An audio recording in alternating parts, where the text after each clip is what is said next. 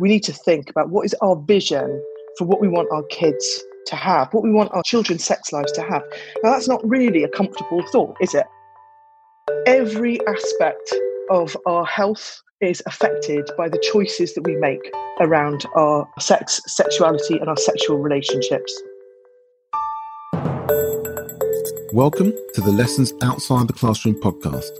I'm your host, John Anna, and this is the place where I interview experts and professionals about a range of topics relating to the development and growth of children. You'll also get practical tips and advice you can implement. If you have any specific topics you'd like covered, please email on lessonsoutside@gmail.com.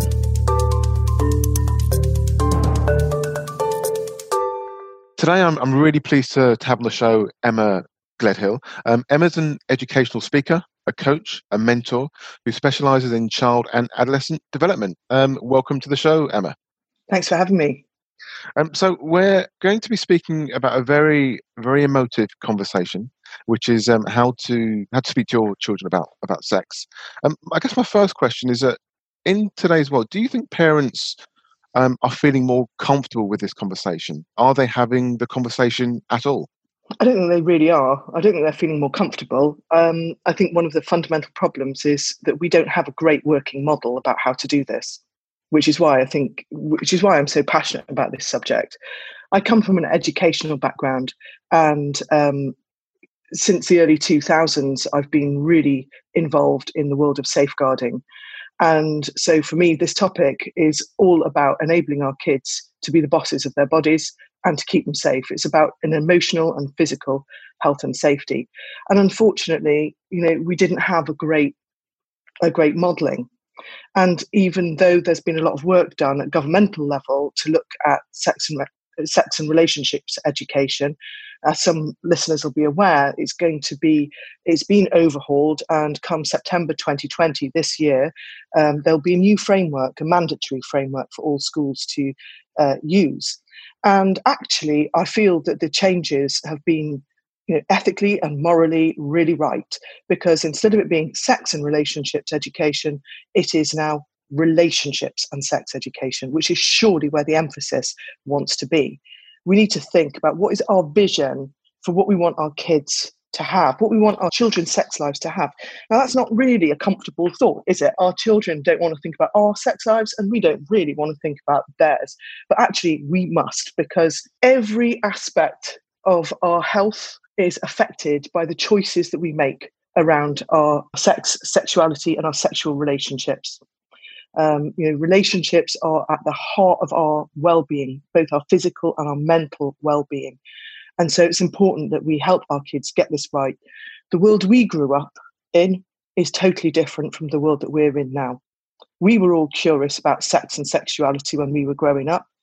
I remember with my mates in the school library getting the dictionary out and looking up penis, vagina, da-da-da-da-da-da. But what we got were words. When our kids want to search something up now, they're going to get the whole 9 yards, and that's not right. We've got to prepare them for this. We've got to be aware that from an early age, from a very early age, and if we really wind our minds back to when our kids were babies on the changing mat, they were exploring by touch. And guess what? It's a fact that our bodies have erogenous zones which are filled with cells are designed to show us that there is pleasure in our genitalia. And our kids discovered it right on the changing mat. And, there'll be ebbs and flows to that sort of touch discovery. And I'm sure that a number of parents have had uncomfortable moments where they've had to, draw boundaries that, that's not a public affair. It feels good, but it's private. And trying to do that without heaping shame on your child is an absolute tightrope walk, and a tightrope walk where we don't really have a great deal of amazing modelling. Certainly I don't. But in cultures where there's openness about sex and sexuality, the outcomes for young people in terms of their sexual relationships are much, much better. I guess the central theme here is one of communication. And when do we start this conversation, and how do we go about doing them? I think right from the get-go, you see your child on the changing mat, they're touching their parts, whatever. Say, yeah, that feels good, doesn't it? Very nice, but it's private. So we're using many, many little tiny teachable moments right from the get-go about the body, that we're not coy about naming the parts. You can have your family nicknames for parts, but due diligence, they need to know if they're going to be the boss of their body, they need to be able to name the parts. And so, we need to get that right without any sort of shyness or coyness. Lots and lots of different resources out there. The NSPCC gives some guidance of ways in which we can talk about this from a very early age. And at the school where I'm a governor, right from the get-go, we use the NSPCC Pants Are Private, essentially an idea that anything under your bathing suit is a private zone. And so early on, really early on, we should be talking about bodies and elements of consent as well. So that they have an idea that this is a private area that they're the boss of, that no one should be asking to touch it unless it's a doctor and mum or dad are present. Those sorts of things, without wanting to scare them, but to show them that their bodies are strong, that their bodies are beautiful, that their bodies are a source of delight. But they're also private, and so that they get that sense of wonder, that it's not shameful, that it's natural, and that everybody knows that part is a nice part, but it is private. We shouldn't be thinking about sex talks as something that is really difficult or hijacking. We need to break it down into tiny, tiny, tiny parts. It's not one big conversation. It's not one and you're done. It's loads and loads. It's hundreds of 1 minute conversations. That, I think, is the ideal. But, and the other reason why you need to get in there early is because come 8 years old, they start to be grossed out. They know instinctively that puberty is on the horizon. They can see it in the year above. Some girls will be starting to develop breast buds in year 4. Many of them will be on that trajectory. So it's kind of in the ether. And so when you're talking to a kid who's going to be a little bit grossed out, earlier on, they're completely wide open, an open blank sheet.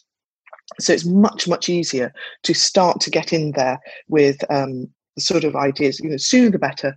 They're close to us when they're young. We are responsible for their intimate care, and we're aware of what's happening much, much more closely.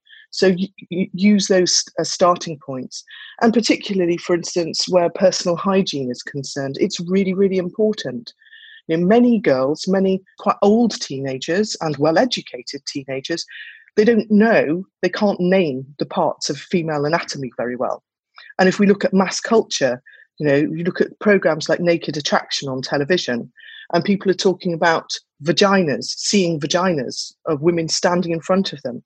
It's it's just not. You're not looking at vaginas unless someone is lying on a couch ready for a physical examination.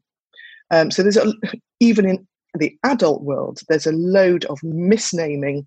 There's a load, and that sort of mysterious down there. How can you keep it clean? And as a governor, I know that 5-6-year-old girls start school and they get loads of urinary tract infections. It's quite common. So we're not actually adequately teaching girls how to do basic care. They need to know that they've got a urethra, a vagina, an anus, and they need to know the covering is called the vulva. It's Latin for a cover. It's about as simple a word, and its associations are really simple as well. And ideally, they need to understand that they've got labia, and that how to wipe it, how to clean it.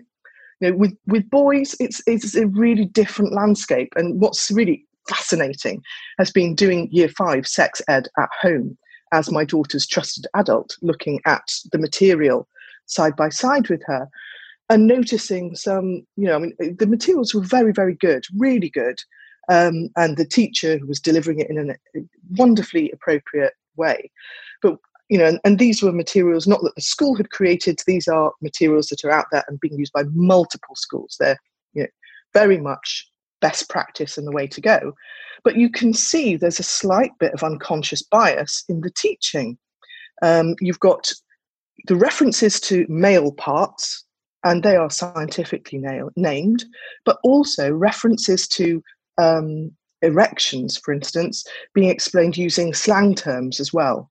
And I'm afraid I kind of crept out of my trusted adult mode and sort of disrupted into laughter when this teacher mentioned the word boner alongside of spontaneous erections at adulthood. I just couldn't help it, and in many ways it was really good to be able to do that sex and relationships or relationships and sex education lessons side by side with my daughter, and actually be the one who she can turn to and get the deal. What's the deal? If I need a bit more explanation, click on those hyperlinks and explain.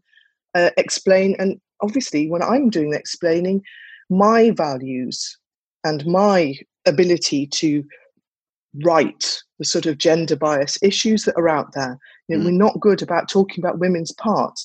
And what effect does this have? It has a big effect. It has an effect not only on girls' sexual pleasure in the future, but it has an effect on, the intimate relationship that they're going to have, certainly in heterosexual relationships. Peggy Orenstein's TED Talk, I thought I was pretty good at sex talks. I listened to Peggy Orenstein's TED Talk on her research on university-age girls' sexuality and their sexual pleasure, and the comparison between the way she surveyed boys at college and girls at college, and the way they talked about sexual pleasure and how low the bar for sexual pleasure was for young women, whereas for them it was a good sexual experience if there was no pain. Wow. That's setting the bar disastrously low, really, isn't it? Whereas for male benchmarking of sexual pleasure, it's different. It's all out there, and we're a bit more comfortable to think about all the sort of more friendly, user-friendly nicknames for the male parts. We talk about it in modern parlance quite regularly, willy waving, but it's not quite the same with slang around women's parts. It's either coy to the sense of cringe, your foo-foo or whatever, or it's got other baggage with it. I can't see that teacher mentioning the word pussy alongside of vaginas. Just can't see it. Can you? No. There is something here in this comparison and the knock-ons it has. So I do feel there's a bit of work here. If we think about what we want for our kids, we want them to have healthy relationships. We want them to make safe and positive choices. We want them to have correct information. And, for them to be able to exercise really meaningful consent. And I'm not just talking about, do you agree to this? Yes. I mean, a joyous, enthusiastic consent. That's surely what we want, when our teenagers or, when they're 32 and they're ready for sex, when they start embarking on those conversations. And I'm afraid with communication around this, the apple doesn't fall far from the tree. We need to lead the way.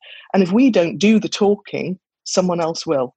They will get their information from other sources. Do you want it to be Mr. Google? Do you want it to be, from, the edgy kid on the playground? I want my kid to be on the front foot.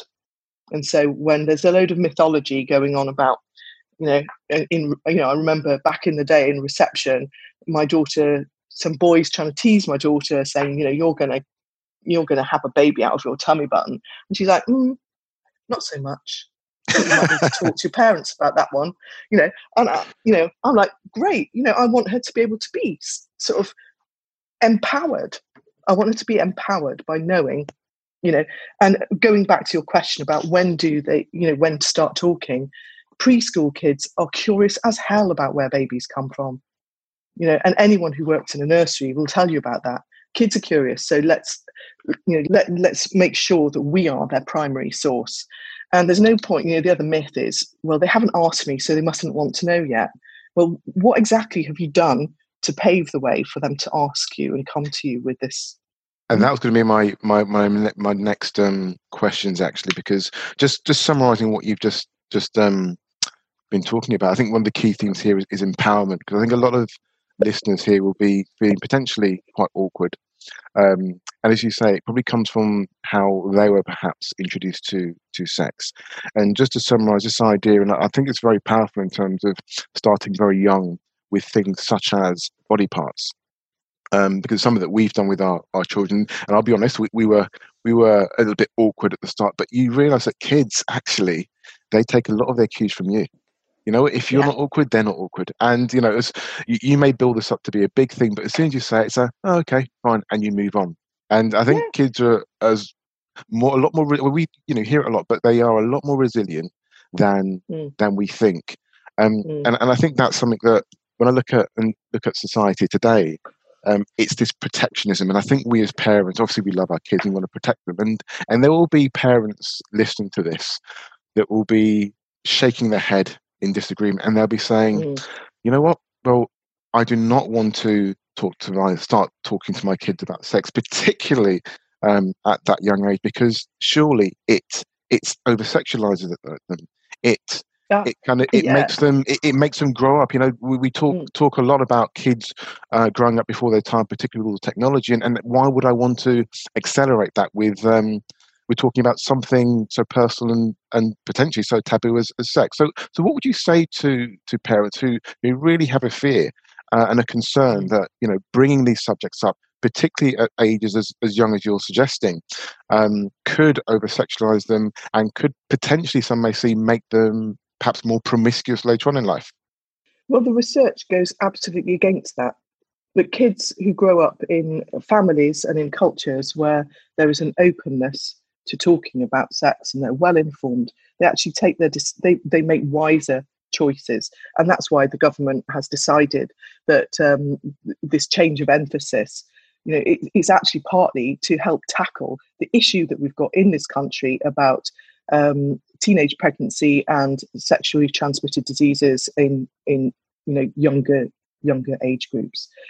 In cultures where there is a sort of long-standing openness to talk about it, kids are better informed, and they, in other words, they have been able to come across the information in a real variety of ways, from home first and then school. And that's how it's always been designed to be.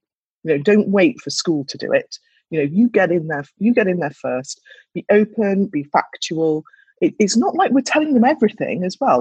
I'm not saying, give them chapter and verse, but for instance, for a young age, when people want to make a baby, the man and the woman get very close together. The man puts his penis in the woman's vagina. They both agree to do this. Basic. And that's probably as much as a young child is going to get in one hit. They need to know perhaps about sperm, egg, pregnancy, baby in the womb, birth, labour, a baby. They'll be curious about where babies come from. So take that lead, give them those facts, give them facts about their body parts. That is keeping them safe and making sure that from the get-go, you are the person, you are the resource to go to, and that you're not afraid to tell them. You're not afraid to tell them. There's no shame about them asking. So you're starting to open the windows and doors to an easier communication without the sort of bodily taboos that are going to come up when they're a little bit older. Only a little bit older. Come 8, there's going to be disgust. Oh, the body. Oh, I'm going to get pubic hair. Oh, you remember it yourself. It's all disgusting. And that's part of the natural sort of social and emotional development of a child. They're looking ahead at the inevitability of adolescence, and there's something a little bit scary about that transition. So we have that gross factor that kicks in there. And it's totally natural for them to have an aversion, but it throws all sorts of clouds over this sort of open and easygoing communication. So we're really keeping it very simple, very factual. They can name the parts. They know where babies come from, and you start at that point to put in stuff about consent, about agreement. People agree to do this, and that's really important. We start to sow the seeds that this is not just a mechanical process, but that this is something that is also about intimacy. The average age in which kids see porn, like it or not, is 10, right? Wow. 10. Yeah, because, lots of parents give their kids smartphones. And once they're on 4G, there's not a damn thing you can do about it. There's no filtering or monitoring software that can stop them accessing whatever they like. So they don't even have to have a smartphone. Just someone in year 5 has to have a smartphone. And bingo, they're on it. Yeah. We've all seen kids clustering around a phone on the street or on the bus. What do you think they're looking at? They're not necessarily looking at porn, but I'm saying they have access to it. And it's on sort of sleepovers. It's when they're outside of our values. For me, what I want to be doing with the kids who I work with, what I hope for them is that they understand, by the age of 8, they understand about sex and sexuality. They might have, by 8, they might have some idea, they should start to have some idea about sex and pleasure. And again, just the headlines. This is not like a lecture. This is not us delving into depth and telling them all about the ins and outs, right? It is about them being aware that sex is also something that people do for pleasure, not just for creating babies. And this is when the smartphone conversation is going to start. And when I do digital parenting talks, I'm often asked, when is a child old enough to have a smartphone? And I would say, well, when you're done with a talk about what could be seen, what can be seen cannot be unseen. And before, when my child is in a situation when she might be invited to look at something, I want her to have the knowledge to know what's out there and what she might be saying yes to. Because she could be saying yes to something that is way beyond what she's ready for. And it probably will be way beyond what she's ready for. Pornography has a corrosive effect on children's brains and their sense of attachment and intimacy, particularly if they're getting access to pornography and it's unfiltered by any real discussion, any real sort of parental moderation or mediation. And I am not saying that parents should introduce their kids to pornography at all. I'm saying parents need to explain to kids that pornography exists, it's out there, and they might see that. They might see that while they're bumbling around on YouTube, for instance, and they might be watching a series of funny little video clips, and something cues up next, which is more sexual than they would like. They might be playing a game online which has adverts in it, and some of those adverts may, again, be a little bit more sexual. They won't be sexually explicit generally, but they may hint at sexual activity, or they may hint at sexy images that your kid's not really up for. And you want your kid to be able to come to you and talk about that. Otherwise, fear and fantasy or curiosity gets in there first. And young people who start to rely on pornography, not just for information, but then they also start to get the pleasure elements of it. They are visually stimulated. Their curiosity is stimulated by it.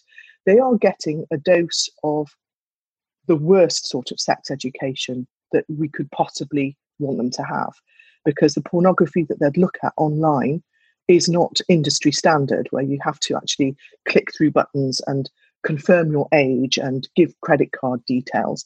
They're looking at the stuff that does not meet industry standards. They're looking at, stuff that we have utterly no control over. So, we need to be realistic. And then again, this again goes back to keeping our kids safe in the world that they're in. and helping them think ahead a little bit, think around the idea that porn exists, that it is not for kids. The word sexy, we're talking about the sexualization of kids. Sexy images are around all over the place. You can even buy T-shirts for teenage girls that say the word sexy on them. It's really not appropriate. And there should be more conversations about boundaries to do with the word sexy. They should know, what sexy means, and they should know that sexy is not an appropriate word to be used to describe kids, to label kids. It's for adults. Sex is for adults. Sexiness is for adults. They should have ideas about borderlines and thresholds. So this is absolutely not about being permissive or being a gateway to sexualizing our kids. Sexuality is all around us. It's in pop songs. It's on billboards. It's on news feeds. It's all over the place. So and they are going to pick that up. When I was training as a teacher, I remember being on a school trip on a coach, and this is going to really date me, but it was Samantha Fox, who was a page 3 model, for younger parents here. She was a page 3 model in The Sun way back in the 80s. And she brought out a hit, and it was a hit. And it went like this: touch me, I want to feel your body next to mine. And there are millions of songs like this in the mass consumption. And I remember feeling deeply uncomfortable on a bus with a load of 7-year-olds who were all singing these lyrics. They were singing these lyrics with complete innocence. And I certainly wouldn't want to change that. But, it really goes to show that if we actually think about some of the cultural stimuli that they are getting, they're getting it repeatedly again and again and again and again. Every time they hear that song, some of the ideas, some of the way that dialogue goes, it's all wiring in. So we need to do some wiring in of our own to talk about sexuality that actually has our values about what intimacy really is. Porn doesn't teach you about intimacy. Porn comes in, sort of at the most sort of visually interesting, I suppose, if you like that sort of thing. It comes in partway through. It doesn't show the sort of build-up of trust, the build-up of consent. It just is wham, bam, thank you, ma'am. And it's showing, what it's doing is it's normalizing the sort of more Olympian elements of sex and sexuality. So what you have are teenagers who don't have a sense of first base, second base, third base, or whatever. There's no sort of sense of graduation. And you have teenagers with ripped anuses going to casualty because, that you can't get pregnant by anal sex. So, and it's there, seen it done on porn. So let's do that instead. Again, it's misinformation. And the sorts of stimuli out there normalize the word sexy for a start, normalize it for, utterly mass consumption, children included. And also, if they get into looking at porn, it normalizes a fictional relationship. It's fantasy. What they're looking at is fantasy. It's not reality. And so, what they expect from their first sexual encounters, it doesn't actually make the grade. Not if someone's been really habituated to watching porn. They're just not going to get satisfaction from having sex, not having sex in a relationships context. So it messes with attachment. So yeah, I think we've got to be realistic about the world we're in. I think we need to be ahead of the game with playground chit chat, and we definitely need to be ahead of the game with sort of curiosity and things they might stumble across on the internet. And it's all about keeping them safe and putting those values in there and knowing that the more those conversations are happening, and actually the power of each gender being involved, each parent being involved. Clearly, if you're a single parent, there's only one parent there. And if you're in a same-sex couple, you're both involved, frankly. But quite often, mums talk to girls, dads talk to boys.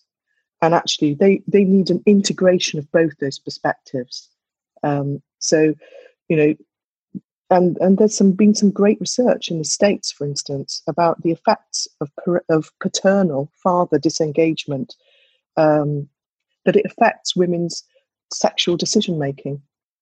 It affects their outcomes. So it really is helpful for girls to talk about and feel they can talk about sex and sexuality with both parents, with fathers as well as mothers. That they get the male take on things as well as the female take on things, and the same for boys. I think that's really, really valuable.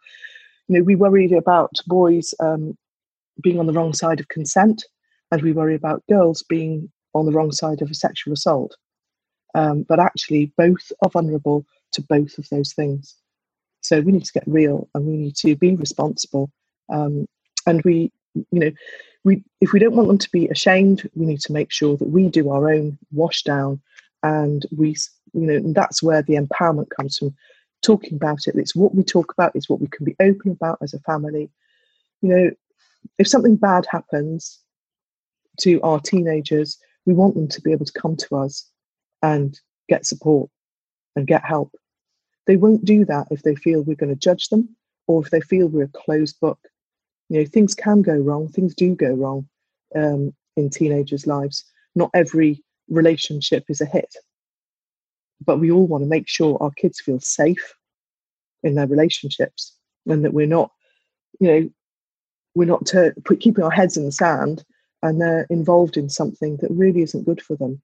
And if you're a parent that understands the need to speak to your children about sex, but for whatever reason feels deeply uncomfortable doing that, what advice would you give them? Get on Amazon or go to a bookshop and browse around a number of books that unpack, that make it simple, that help have starting points in talking about sex and sexuality with kids. There's a lovely range of books out there. And I shy away a little bit from actually sort of recommending set books, because I do think it's important to look at it for yourself and to look at ones which actually mesh with your own comfort zone, mesh with your own beliefs and approach. So do a little bit of research. Go to your school and ask what's in the library.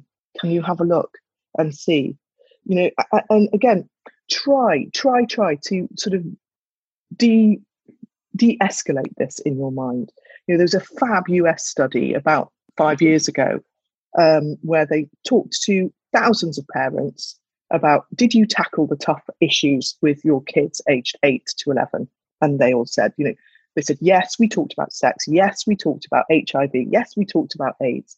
And then they asked their kids, and their kids didn't remember. Their kids, according to the parents, they'd had the conversation, but actually it didn't stick. It was just one. We have thousands and thousands of conversations with our kids. That's our privilege. That's the amazing power. It's about wiring things in little and often. So I would say look at some books out there. There are a couple of books which I quite like from the US. One's called It's Not the Stalk for kids aged 3 to 6, and the other one is called What's the Big Secret? The It's Not the Stalk book is by Robbie Harris and Michael Emberley. So if you look that up as a starting point on Amazon, you'll get a whole trail of stuff as well. If you are a little bit later getting off the blocks with this, for 7 to 9 plus, there's a book called It's So Amazing. It's a book about eggs, sperm, birth, babies and families. So it's called It's So Amazing, a book about eggs, sperm, birth, babies and families. That again is by Robbie Harris and Michael Emberley. So that's the follow-on book. There's also the girls' body book, the boys' body book.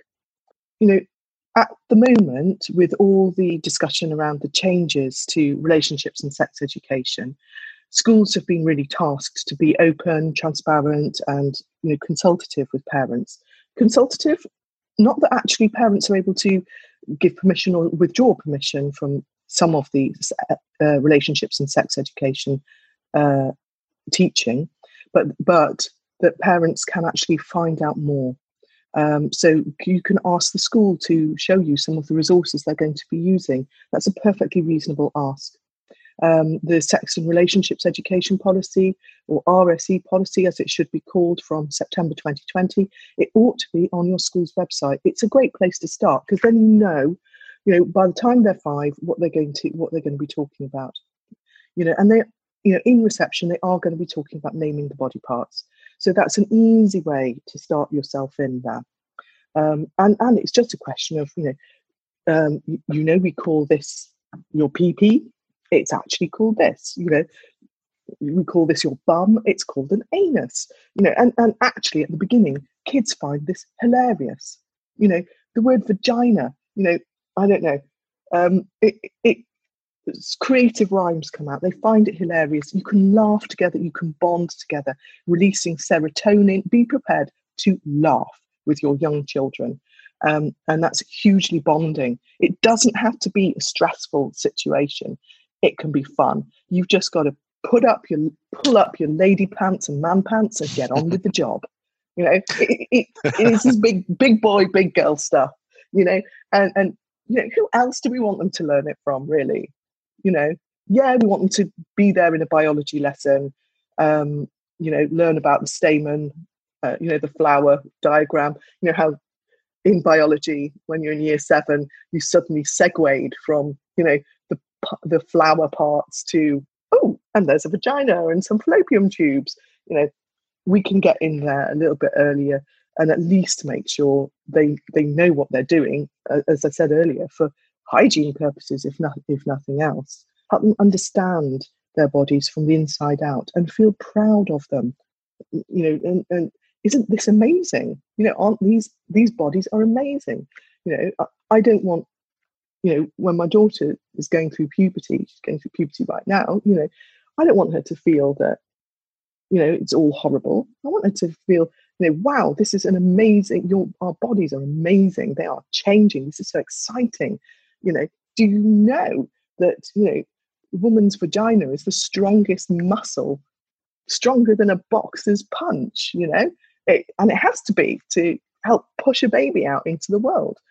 So much, for instance, about girls' puberty is put in terms of, weakness and hassle. You're going to bleed once a month. It's going to be painful.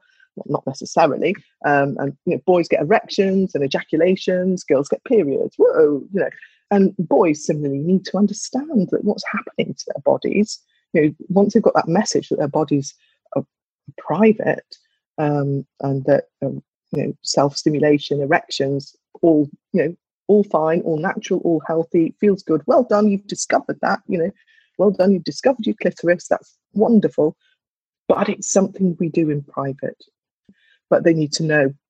They need to know so they can be the boss of their body. There are ways in which those sorts of ambiguities, those coynesses can be exploited. And kids who are able to be assertive around their parts and their privacies, they are much more protected from abuse. The point we need to remember is that more than 90% of children, if they experience sexual abuse, they experience it from someone they know, someone who's close to the family. And it's exploiting those grey areas. So no grey areas, know your parts, know that if anyone tries to touch those parts are private, pants are private, as they say in the NSPCC. And that message can be given out at nurseries. It's a framework that's used in nurseries. Pants are private.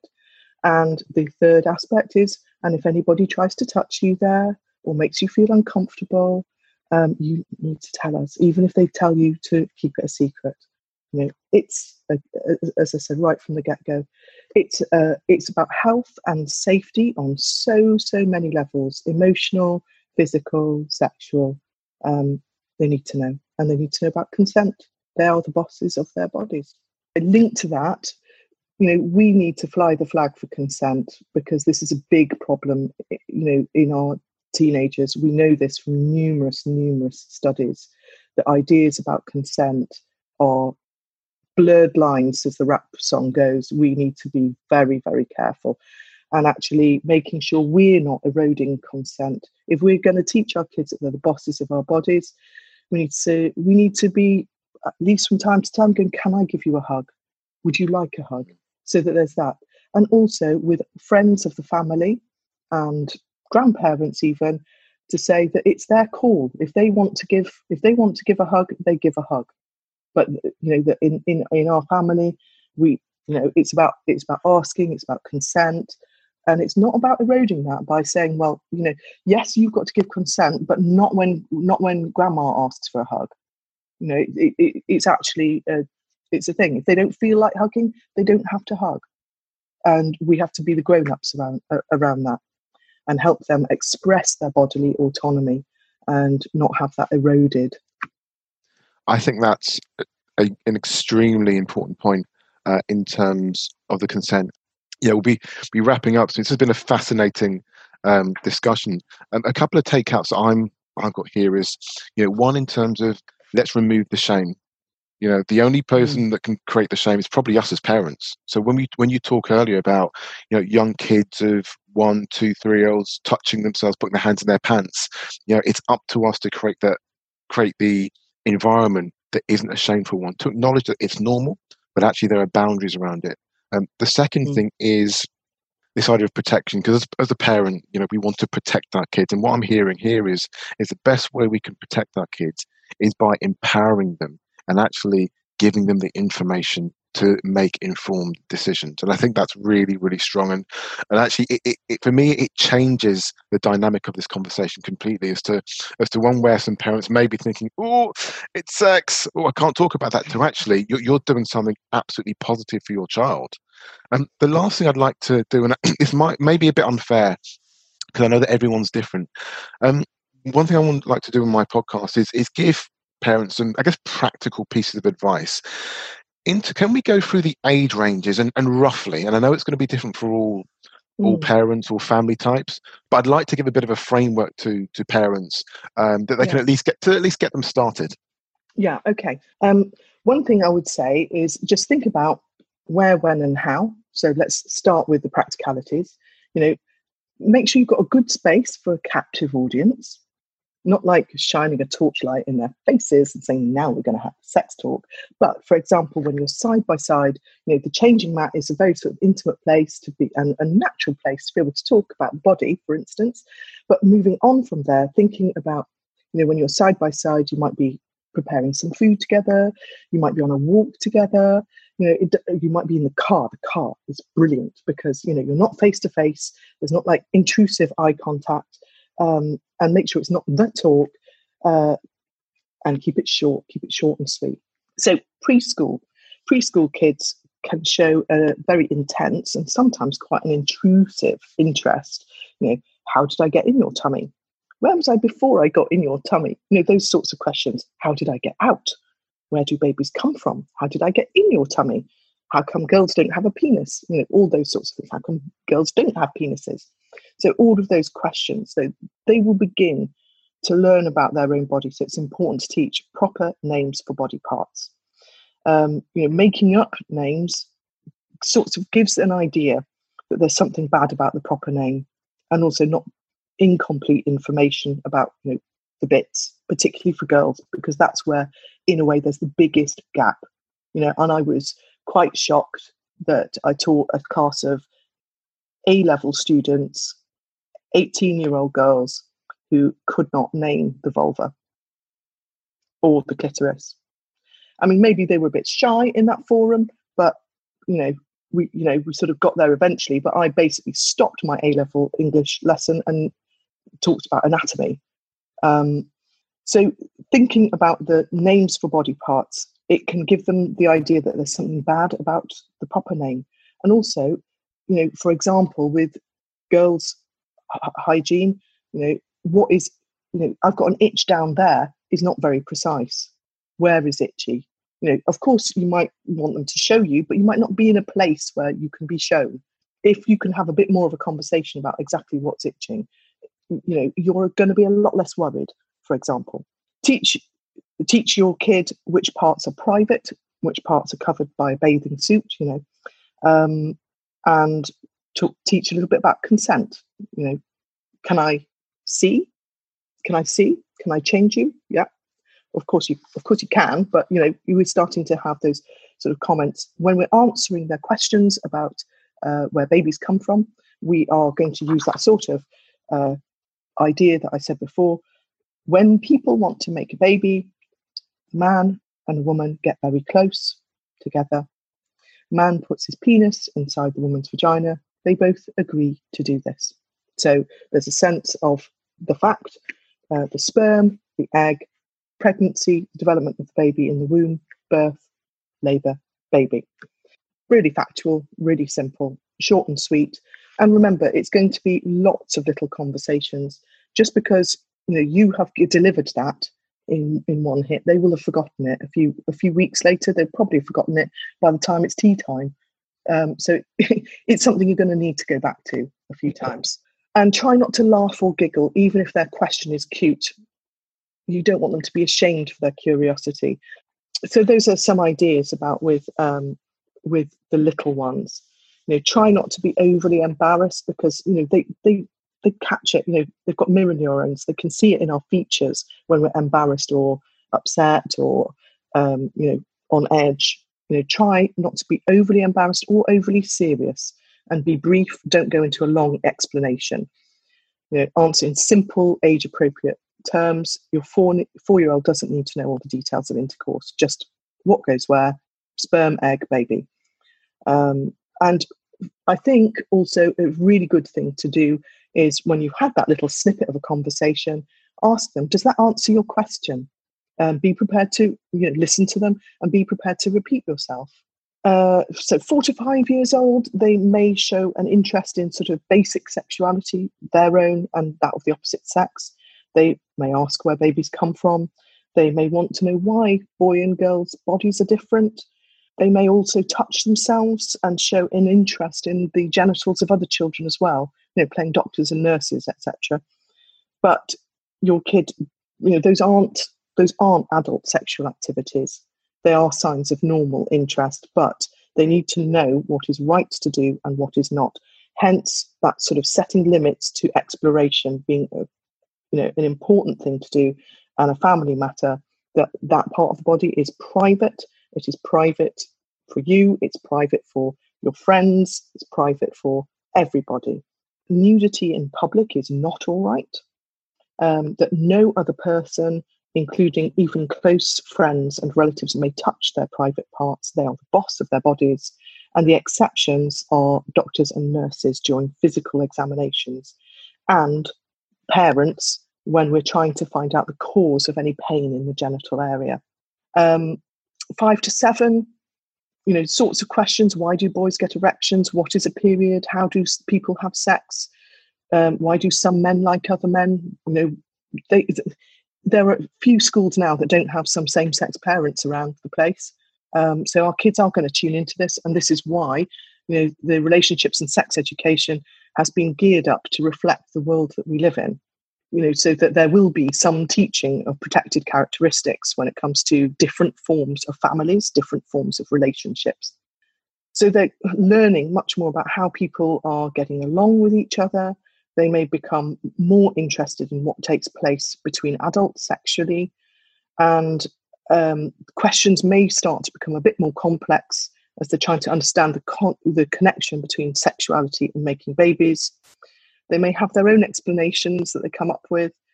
So it's just important to help them understand sexuality in a healthy way. And the lessons and the values that they get at this age will stay with them. So this is a very, very important age. It will encourage, so it's our window of opportunity, but it's all disgusting, to really instill those values and wire them in. And so here it's where we can look at books that are appropriate for their age, use them as a scaffold, and also to do it without surprises. So, for instance, give them the book and say, I'd like you to have a look at this, and then to, for instance, read it together. So that it's something where there's a scaffold. You might have the chat with them with that book as a scaffold, so you can point to, pictures, for instance, they can take that book away and read it again and think about it and get it out during their playtime and, come back to you. And so, again, is there anything else you want to ask about it? Is there anything else you're curious about that's come from looking at that book?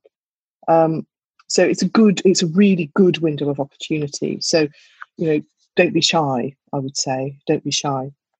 8 to 9, they have a very clear sense of right and wrong. They're able to understand that sex is something that happens between two people who love each other. So this is where sort of ideas about intimacy and love, relationships. They may be interested in how you met and fell in love, the origins of your relationship. And as questions about romance, love, and marriage arise, they might also ask about other forms of sexuality, homosexual relationships too. And so this is a time when you can discuss your family's thoughts and feelings. You can discuss the religious contexts. You can discuss, society, that society has active protections in law to prevent prejudicial behaviour against these groups, for example. So we can enable them to understand where these types of relationships fit in our values, the values we believe in, religious context, social context, legal context, those sorts of things. And explaining, I think, that loving someone doesn't necessarily depend on gender, and it's different from liking someone sexually. So, those sorts of ideas. And at this age, I think it's really important that we're preparing them for the changes that are going to happen at puberty. As they become more aware of their sexuality, it's important as well about talking about delaying sexual intercourse until they're older. All those ideas about it's for adults and it's for the context of a grown-up relationship where you can talk about each other's body parts without being embarrassed, and it's definitely not for kids. You should also start to talk about, if you're starting to talk about sex for pleasure, you'll have to mention something about contraception and safe sex and sexually transmitted diseases. So starting to actually expand that world a little bit. But I would say that certainly the emphasis needs to be on preparing them for puberty. Girls are hitting puberty. Girls are hitting the onset of puberty earlier than they did in the 80s. It's gone down from 14 to around the age of 10. And we want them to feel comfortable in their own skins as their own skins are developing. They're not going to necessarily be having periods at 10, but if the average age of breast buds starting is 10, some are going to be starting that age 8. So we need to be on it. We need to be on it. And if we're on it for girls, we need to be on it for boys as well. But boys tend not to hit puberty until a little later, until still 13, 14. So it is important we prepare that. And I'm just going to say an aside here. If you have a child who is on the autistic spectrum, it's super important that you prepare them for this, because often there can be quite a lot of distress that comes with the onset of pubic hair, for example, and the tactile changes of that, and needing to be able to process all of that change safely takes a lot of emotional support and careful setting up of that. And of course, if your child is on the autistic spectrum, you should be able to access some specialised advice around that. But yeah, not to be on the back foot. And older kids, not an ambush. I've got this book. Do you know about this? In teaching, we talk about starting with the starting point is what the kid knows already. So what is it that you know? And of course, if they're not used to these sorts of discussions, they'll be quite a closed book. So again, maybe starting with the book, you can read it together. You can read it yourself. We can read it together. Let them choose, discuss the headlines. But the bottom line is you need to talk to them about sex and relationships, whether they like it or not. So don't just wait. It's not just like vampires waiting. This is a really important part of your life. And I want you to be successful and have successful relationships. So it's really important that we do talk about this and that we can talk about how to make, I get that it's embarrassing, but we can think together about how to do this in a way that is helpful for you and, helpful for me to do my job, which is about making sure you know enough to keep you safe. So that is where we really do need to pull on our grown-up pants. Again, puberty, changes of the body through puberty, the brain and the body are changing faster during early adolescence than at any other time outside of the womb. It's really quite a quick, rapid development, and it can really affect their sense of self. So, we want to make sure that their self-esteem, their sense of self is still there, that they understand that there's a roller coaster of their feelings, and that is normal and natural. They're not going nuts. That's really important, because there is a volatility that comes, so that they understand more about puberty, a lot more information about it. It's what they are actually going through, and therefore helping them feel empowered around that process, that it is, what's normal. The hardest part of it is the first conversation, and they still need to do it over and over again. And ideally, they need to be filled in before they have sex ed at school, not to be blindsided by someone at school telling them that one day this will happen. That's brilliant. Absolutely fantastic. I love the idea of a scaffold in terms of using a book as a bit of a prop and a bit of a tool.